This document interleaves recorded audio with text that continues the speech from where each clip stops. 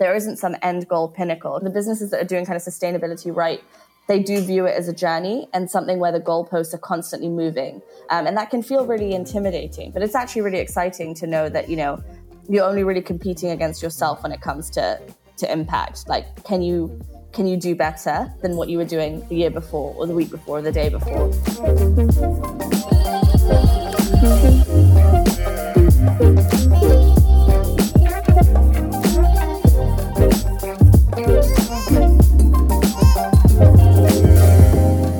Hello and welcome to Conscious Commerce, the podcast that shows you that sustainability doesn't have to be a scary word in business.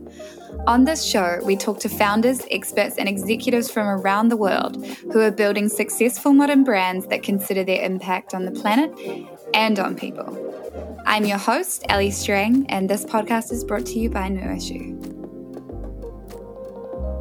On today's show, we are joined by Amira Jiwa, a social impact and sustainability strategist who's worked with brands like Sephora and MailChimp. Amira helps brands define what sustainability means to them and meaningfully act on it by creating and communicating impact. When we talk about sustainability in business, the conversation can often be centered around the boxes you tick to become a sustainable brand. Supply chain transparency, eco-friendly packaging, getting the right certifications, the list goes on. But Amira has a different perspective. She says there's no such thing as a truly sustainable business. Where brands go wrong is thinking sustainability is something that you are, when it's actually something that you do, which means there is constant room for improvement by evolving your processes. She says when it comes to impact, there's really a perfect solution that benefits the business, the customer, and the environment equally. So there will often have to be a trade-off. In other words, sustainability is a journey, not a destination.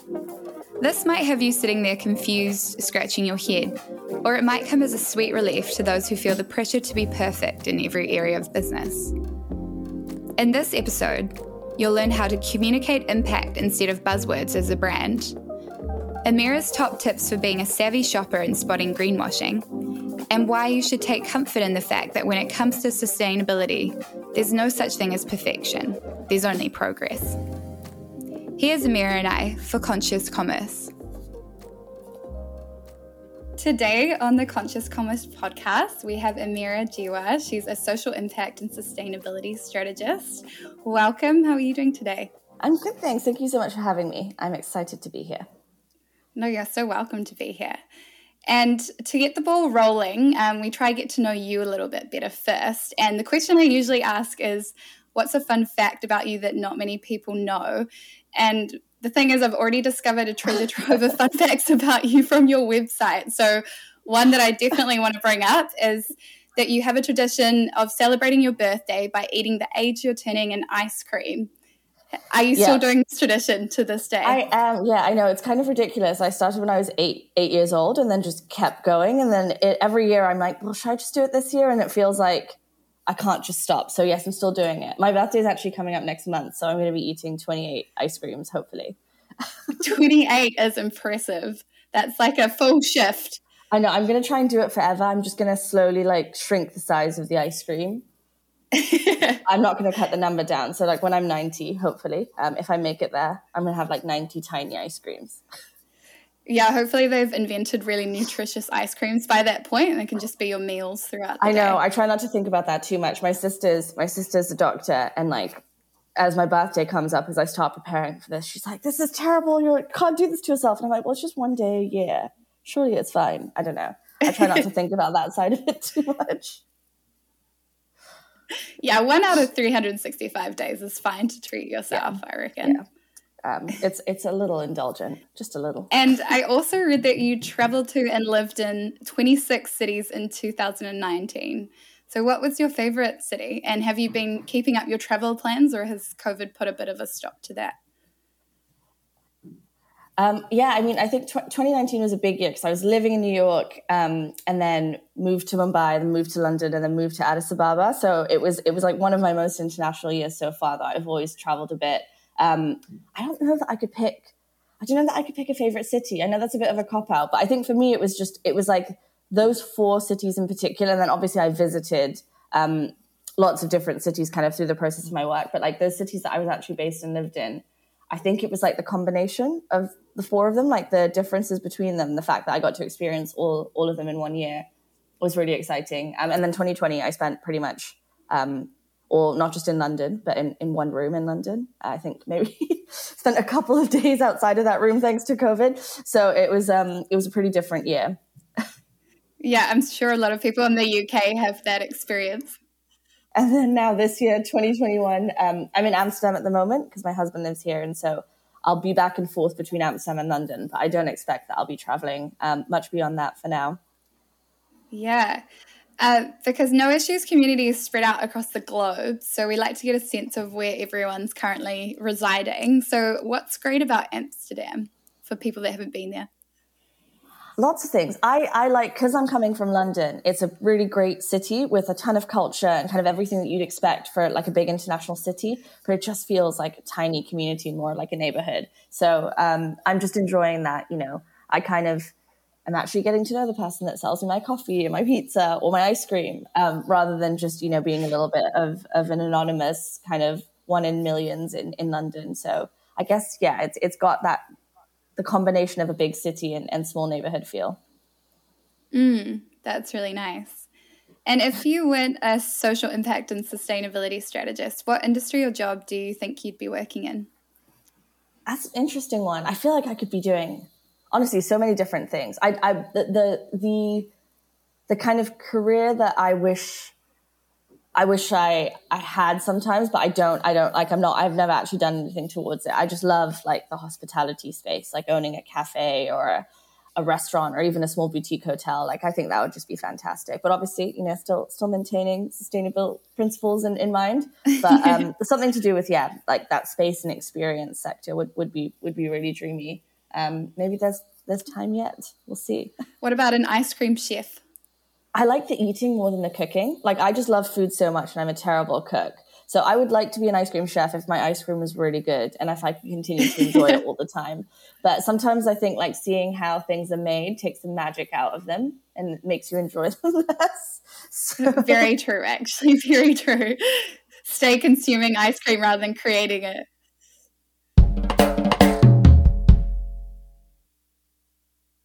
And I want to take us back in time for a second as well. So the year is 2000. Big Brother has just debuted on television. Harry Potter and the Goblet of Fire book has just been released. Y2K as a theory has just been debunked as well. Sustainability wasn't a concept on many people's radars back then. So do you think your job would have existed 20 years ago? I don't think my job in this exact form would have necessarily existed, but similar work, whether it was called corporate social responsibility or corporate partnerships or just kind of businesses making some kind of impact in the world, I think has always been around.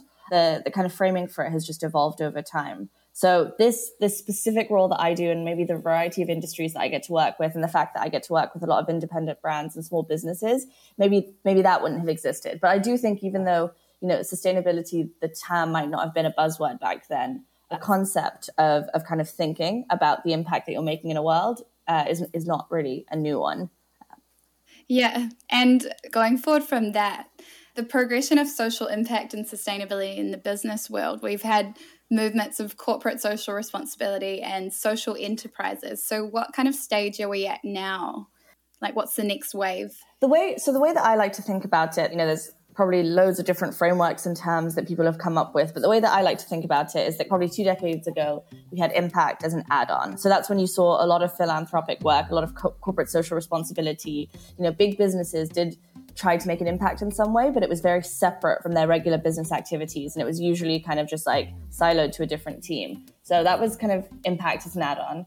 Then we started having kind of like aligned impact. So that's what businesses thought, we want to make an impact in the world and it should connect somewhat to our business model. But it was still a little bit separate. So you had a lot of, the buy one, give one programs where people would kind of have their business, maybe they sold glasses or shoes and then they'd, donate a pair. So it was still a little bit separate from being truly integrated into the business, but then it was a little bit more aligned with what they do. Then we had integrated impact. And I think that's really where we are today. A lot of businesses are thinking we actually need our business model, the thing that we do, has to have an impact associated with it. So our product needs to be slightly better, or, our, like the way that we deliver our product or the way that we sell it. Let's make sure that those things that are really core to our business is integrated and makes an impact. So I think No Issues probably falls right into that category. Like with the products that you're selling, like you are selling sustainability or an option, an ability to be more sustainable to kind of all the businesses that you supply to. And I think this is a pretty good place to be. Like it's exciting that impact is integrated more into businesses. But I think where we're heading next is more, or hopefully where we'll head next is more of an idea of really holistic impact. So you're thinking even beyond the one specific way that your business does good to just being a great place to work, making sure that you kind of have all your ducks in a row and you've laid a strong foundation for impact across the board. So you're not just thinking about like, is my product made of recycled materials, or do I have like a circular business model? But have I considered like diversity, equity, and inclusion? Is the place that I work like great? Like, do my employees want to work here? Do we have great retention? Are we investing in our local communities? Are we making our consumers' lives better? Just thinking kind of beyond that single point of impact that maybe businesses have integrated into their models at the moment. Yeah, that's really exciting. And I just wanted to backtrack as well, because there is a bit of confusion around the language used to describe a brand's impact. So it'd be great to hear your perspective, breaking down in simple terms what looking at social impact and sustainability actually means in a business. Yeah, I think it's tricky these days. I call myself a social impact and sustainability strategist, so people know what I do, but really like the term that I like to think about is just impact strategist, because it's just about thinking like, what is the impact that your business has on the world? That might be good. Hopefully it's good. It might be neutral. Maybe it's bad. So it's just like, what is the broader impact of your business? The words sustainable, ethical, conscious, these are all great words and they sound like they mean something, but to be honest, they don't anymore because they're super broad. Like, what does conscious mean? You just, you think about things and you're a little bit more intentional. That's great, but you could also be intentional in a bad way, to be honest. The idea of calling a business truly sustainable is, I think, really tricky. Has always been tricky because, very few businesses are actually inherently sustainable. Like most of them do consume more than they give back, and their takers more than givers. And that's not like a bad thing, because businesses maybe aren't meant to be totally sustainable in the true meaning of that word. So when I think about brands and how they should talk about their impact these days, I think specificity is key. Just think, like, what is the impact that we're making in the world, and describe that. Like, is it through your materials? Is it through living wages? Is it through like the benefits and like the flexibility and the inclusivity that you offer your team? Don't use these big umbrella terms that could be defined so many different ways, and just explain what you're doing that is slightly better than what you think is normal. And like, that's how we should be talking about sustainability and social impact. Yeah, because a mic drop moment I've seen you talk about is how there's no such thing as a sustainable business, which I think is would be a really new idea to a lot of people aspiring to be one. And you've also talked about how sustainability is more of a lens to overlay across your processes rather than an end goal. So can you expand on that a little bit by what you mean? Yeah, I think the simple thing is sustainability is something that you do. It's not something that you are. So I think people like to think about, they have a model for like what they think is a perfect brand or a sustainable business. And they just think, okay, let me just check off these few activities and then I'll be a sustainable brand too. And now, like, I'd say probably like 70% of the new brands that I encounter are calling themselves either ethical or sustainable. And they might have a few things to back that up. But again, the term is meaningless. I think it's really about saying like, look, I'm committed as a business owner, or, as someone who works for a business in whatever my role is to doing things slightly better and to reducing our negative impacts, increasing our positive impacts day on day. Like, I do sustainability. I'm like constantly thinking about it. There's always room for improvement, and there isn't some end goal pinnacle, because I think the businesses that are doing kind of sustainability right, they do view it as a journey and something where the goalposts are constantly moving. And that can feel really intimidating, but it's actually really exciting to know that, you're only really competing against yourself when it comes to impact. Like, can you do better than what you were doing the year before or the week before or the day before, versus like, here's this end goal, we check all of these boxes, and then we've crossed a bar that means we're a sustainable business versus one that isn't. Yeah, do you think with getting around that kind of broad use of language a lot of people are throwing around, it's good to actually go to the legitimate certifications rather than saying I'm ethical, I'm sustainable and not really backing it up? Yeah, I think certifications definitely have an important role. I think that they can help businesses that maybe don't know where to start or what to do to kind of guide that process. And they do add, a seal of approval. I think one that's really popular or becoming increasingly popular amongst lots of independent brands, the B Corp certification, which is kind of like an all-round certification. But I don't think that you need to be certified to be a business that is trying to do better and that is doing better. It's about being really careful and looking at all of your impacts and looking to reduce them over time. Certification can be an expensive process, especially for small businesses. The actual requirements for any given certification might not align and be the most relevant to what you do. So as an important role, I think it's great to use certification processes as a tool to know how to do better and to know where to focus your efforts. But they're not the be-all, end-all. Ultimately, like a business can communicate the impacts that it's making that are positive with or without certification. And if they're transparent and candid and know what they're talking about, like that will come through. Yeah, that's really good to know because, certifications are out of reach for quite a lot of small businesses as well due to the time and money aspect. So it can be a lot of time. It can be a lot of time and it can be really bureaucratic. So I'd say like if you're thinking about a certification, just look to see what the requirements are and use them as a guide. And, there's, I've worked with organic is an interesting one. That's, you're certifying products rather than necessarily businesses. But there's a lot of growers and farmers out there who say, like, we use organic practices, but we can't go through the burden of certification. So I think that's a real issue, and try and focus more on the impact and less on the certification if that's all that's possible for you. Yeah, something we see quite often at No Issue is this hesitancy from people to start on like a deeper sustainability journey beyond packaging because there's that pressure they feel to do it perfectly. So what would be your advice to them on where to start or how to measure their progress in other areas?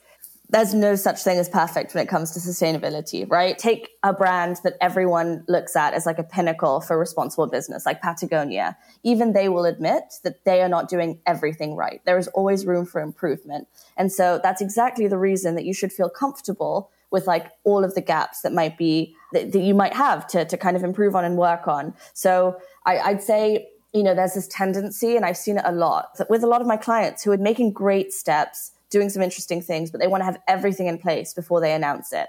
And I understand like why they do that, because there is a lot of fear, of getting called out for not having done everything, for not doing everything right. But the fact is that there are very few, if any, brands that are doing everything right. Any brand that is pretending that they've done everything right is probably greenwashing. And I think it's really helpful to actually say, this is how far we've gotten, and this is where we know we've got to go, and being transparent about that. Consumers are getting more and more informed every day. And I think there was a lot of excitement around, ethical consumption, conscious consumption, like wanting to buy from brands that are all right. And so kind of expecting to see lots and lots and lots of information or lots of boxes checked. But I think consumers are catching up too. And they know that it's not possible. If you're doing things right, like there's always going to be more to do. So just be candid and explain, like, this is how far we've gotten. We know we're not perfect. So when companies are setting impact goals and making statements about the changes they're going to make, what are some of your tips and tricks to get the communications right? Because like we talked about just before, at what point do they start taking their customers on this journey with them? Yeah.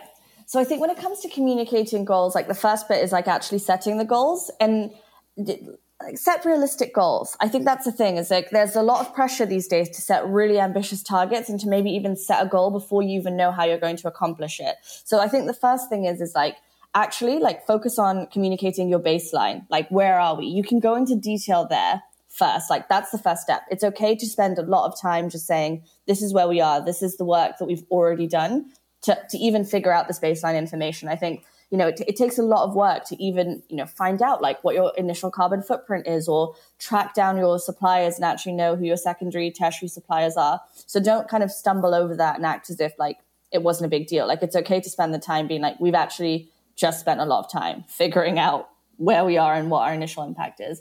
Then when it comes to setting targets, make them realistic and make sure you have a plan for actually figuring out like how to meet them. So don't just set like a net zero target if you have no way of knowing how you're going to reduce your carbon emissions, or if you think you're just going to buy offsets to offset them.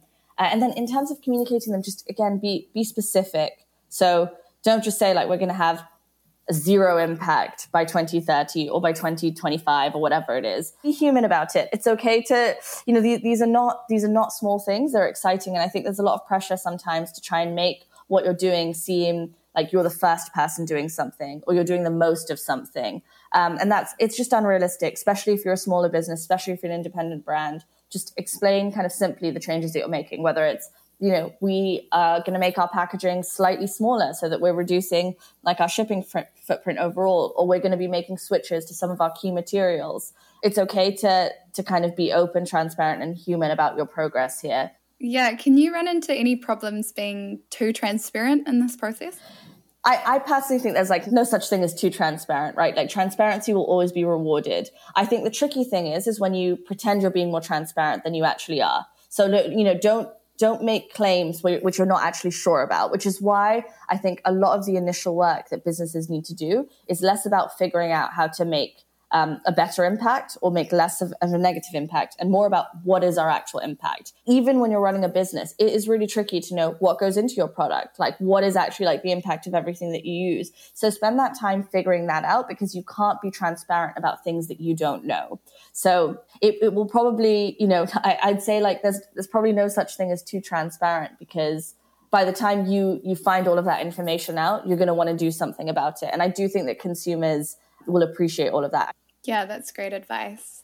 And you've also done a great story on conscious consumption on Medium, which I will link in the show notes. But another mic drop moment for me from that piece is you wrote that there is very rarely a choice that will benefit the producer, consumer, and the environment equally.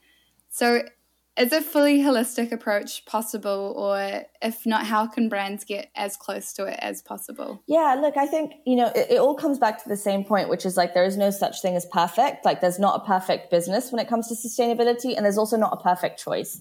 A lot of choices when it comes to impact do have trade-offs. You probably see this with packaging a lot. Sometimes it might make sense to use a technically more, environmentally harmful material because of the performance qualities that it has and like how well it will protect your product, or how long it will make your product last. So there's basically trade-offs associated with a lot of decisions. And I think it's about understanding those trade-offs and knowing that you've made that decision consciously or intentionally, right? In terms of kind of brands being holistic, I do think a holistic approach is possible, because that's just about making sure that you're considering the impacts on all of these stakeholder groups. So while you may not be able to like pick a solution that works perfectly for everyone, at least you will have been able to consider all those options, and you're making sure that you're not, you haven't just like totally ignored your impact on animals or totally ignored the impact on your workers and your supply chain. It's important to make sure that you've actually like looked into it, you understand what the impact is, and you understand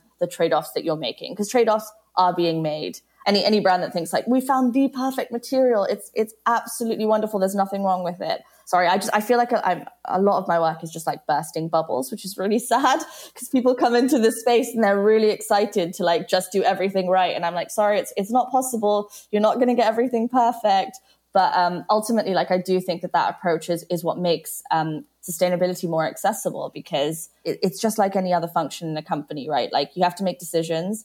Sometimes those decisions, like you're stuck between two that aren't great, but one will make slightly more sense for your business. Yeah. So I'm sure most people listening to this, business owner or not, want to consume more consciously in everyday life. So how do we differentiate good businesses from good marketing and be more savvy as shoppers?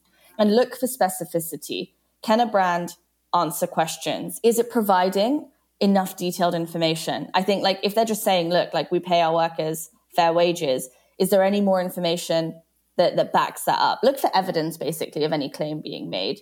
It's tricky on the business side to be fully transparent, to understand every element of your supply chain, kind of every impact that your business has. So also, like be generous with businesses. It's not about like if someone can't provide this information, that means they're totally terrible. But kind of separate like the greenwashing from like the people that are making a really meaningful impact. I think it's just about looking for very specific information. Don't look for One that I see often is just like, look, like we use sustainable materials. That's not good enough. I want to know what the actual material is. So just go one level beyond the claim.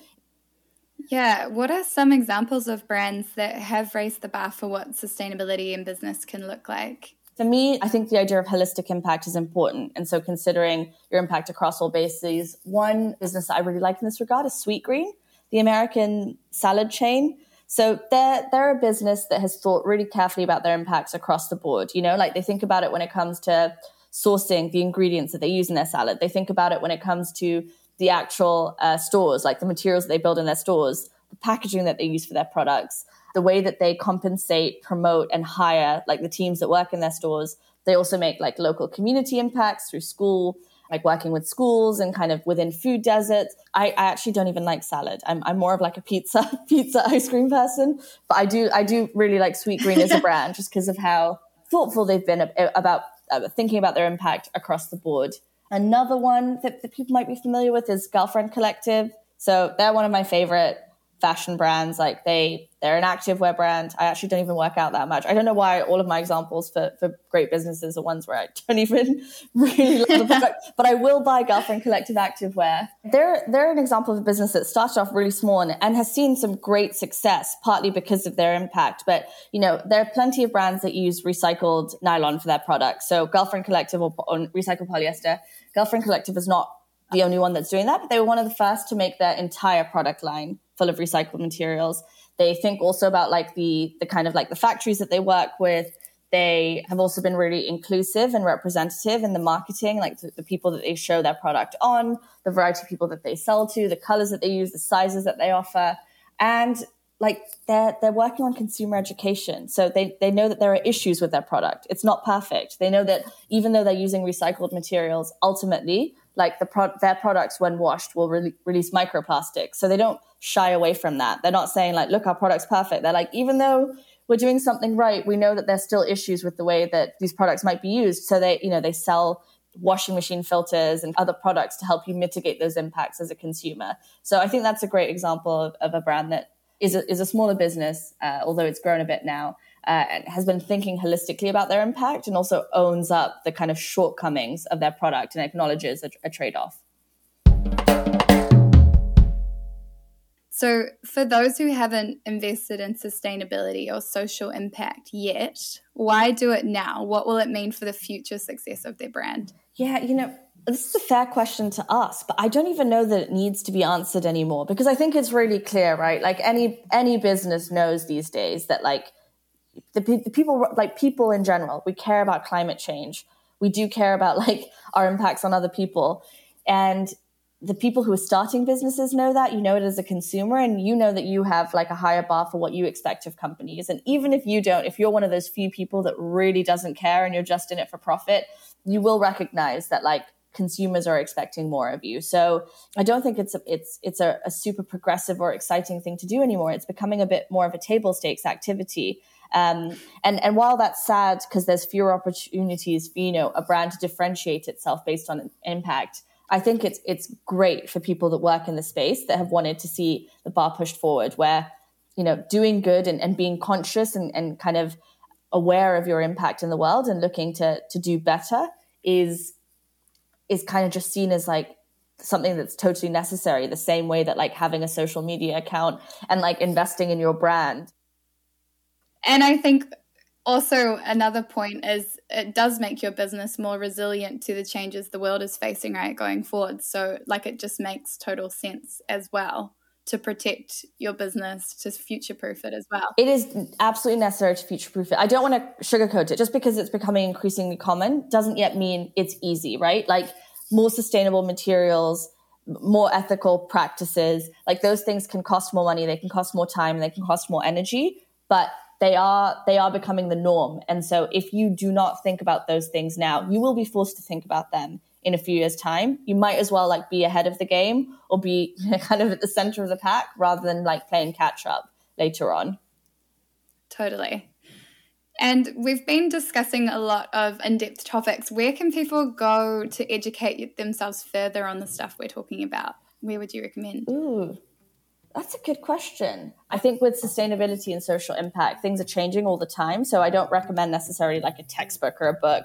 I think sites like Fast Company that don't just focus on sustainable news, it's not just about like ethical businesses or anything like that. They're just an innovation site. They're constantly showcasing what companies are doing around these topics. And that's a great place to get inspiration. Although you do sometimes need to read through and just make sure, like, is this great marketing or is it greenwashing? But it's an inspiring place to be. I think this podcast is going to be a great resource. I know you're speaking to a wide variety of people that work in sustainability in different fields. And I think just the community that No Issue, for example, is building between the people that you supply and kind of like that international network of people around the world, you will have a great kind of network of people just because all of the businesses that you work will have decided to invest in more sustainable packaging. Yeah, and that's why we wanted to kind of drill down on these topics as well, because we as a business use the term sustainability all the time. So yeah, talking to different businesses, different experts about what they actually think it means and how brands can apply it is really important for us as well. Yeah. Language we use constantly changes, and I think it made sense to use the word sustainable or sustainability as a differentiator for a really long time because most businesses weren't thinking about these kinds of things. But now a lot of businesses are, so we need to just get a bit more precise and specific about the language that we're using. But it's an exciting time to be thinking about the impact of your business just because there's so much information out there. And it's also, I'd say, like, compared to most functions or areas of business, it's a collaborative space to be in.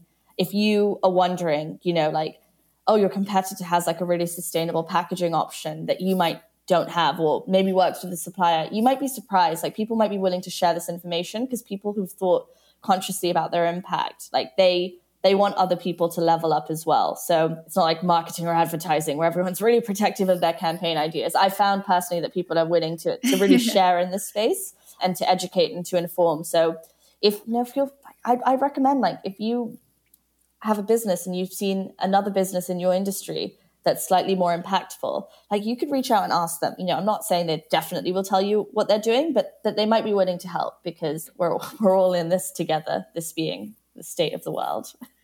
Yeah, I'm just thinking of an example off the top of my head. I think, was it Allbirds that created some sort of new material and just opened it up for use for everyone? They even wanted some of the bigger footwear brands like Adidas to take it and use it for all of their shoes going forward as well. So there was that protective mindset was not there. They were like, it's a free for all. We just want to get this out and create change. Yeah, that's a recent example. But to be honest, in social impact and sustainability, this has been happening for a while. Like, a lot of the big industry initiatives that you see started off as a single corporate initiative. Like, maybe they developed a toolkit or a set of standards and then rolled it out and decided, like, we need other people to be involved. Two competitors, they're two kind of leather footwear handbag brands based in the US. One is called Able and the other one is called Nisolo. They partnered together, even though they're competitors, like serving a pretty similar market, to kind of start sharing their lowest wage, like a campaign for sharing their lowest wage. So there's a lot of examples of open sourcing initiatives, frameworks, and collaboration between competitors when it comes to this kind of thing. Yeah, that's really inspiring to see, actually. Yeah. And my final question for you is, how do you measure and define the impact of your work? So what does success look like to you? Ooh, that's a really, really good question. I think it's not quantitative at all, right? Like, I've advocated for maybe like a more human way of thinking about your impact of your business. And I think it's the same for the impact of my work. Like, if I can help any business or any entrepreneur, like, feel more confident in their ability to think carefully about their impacts and to do something slightly better, like, that works for me. If people are learning new things after engaging with me, and even better, if they're able to make changes to their business, that's an exciting thing. I love working with all brands. And of course, it's really exciting to work for a super mission-driven brand that knows already what to do and how to do it. But I think where I feel the most impact are from businesses that feel like they can't do sustainability. They're intimidated by it. They have no idea where to begin. And if I can kind of get them on their way and help them kind of go down a route where they feel like they know it's a journey and they're on their way, that's always going to feel really good. Well, it was so great to talk to you and very insightful. So thank you so much for your time. Thank you so much for having me. That's Amira Jiwa, a sustainability and social impact strategist. You can find more of her work at amirajiwa.com or at amirajiwa on Instagram. Thanks so much for joining us for this episode of Conscious Commerce. If you're not a subscriber yet, show us some love and subscribe to us on Apple Podcasts, Spotify, or wherever you get your podcasts from. If you want to see more of No Issue, we're at No Issue Co on Instagram and TikTok, and noissue.co on the World Wide Web. We'll catch you next time.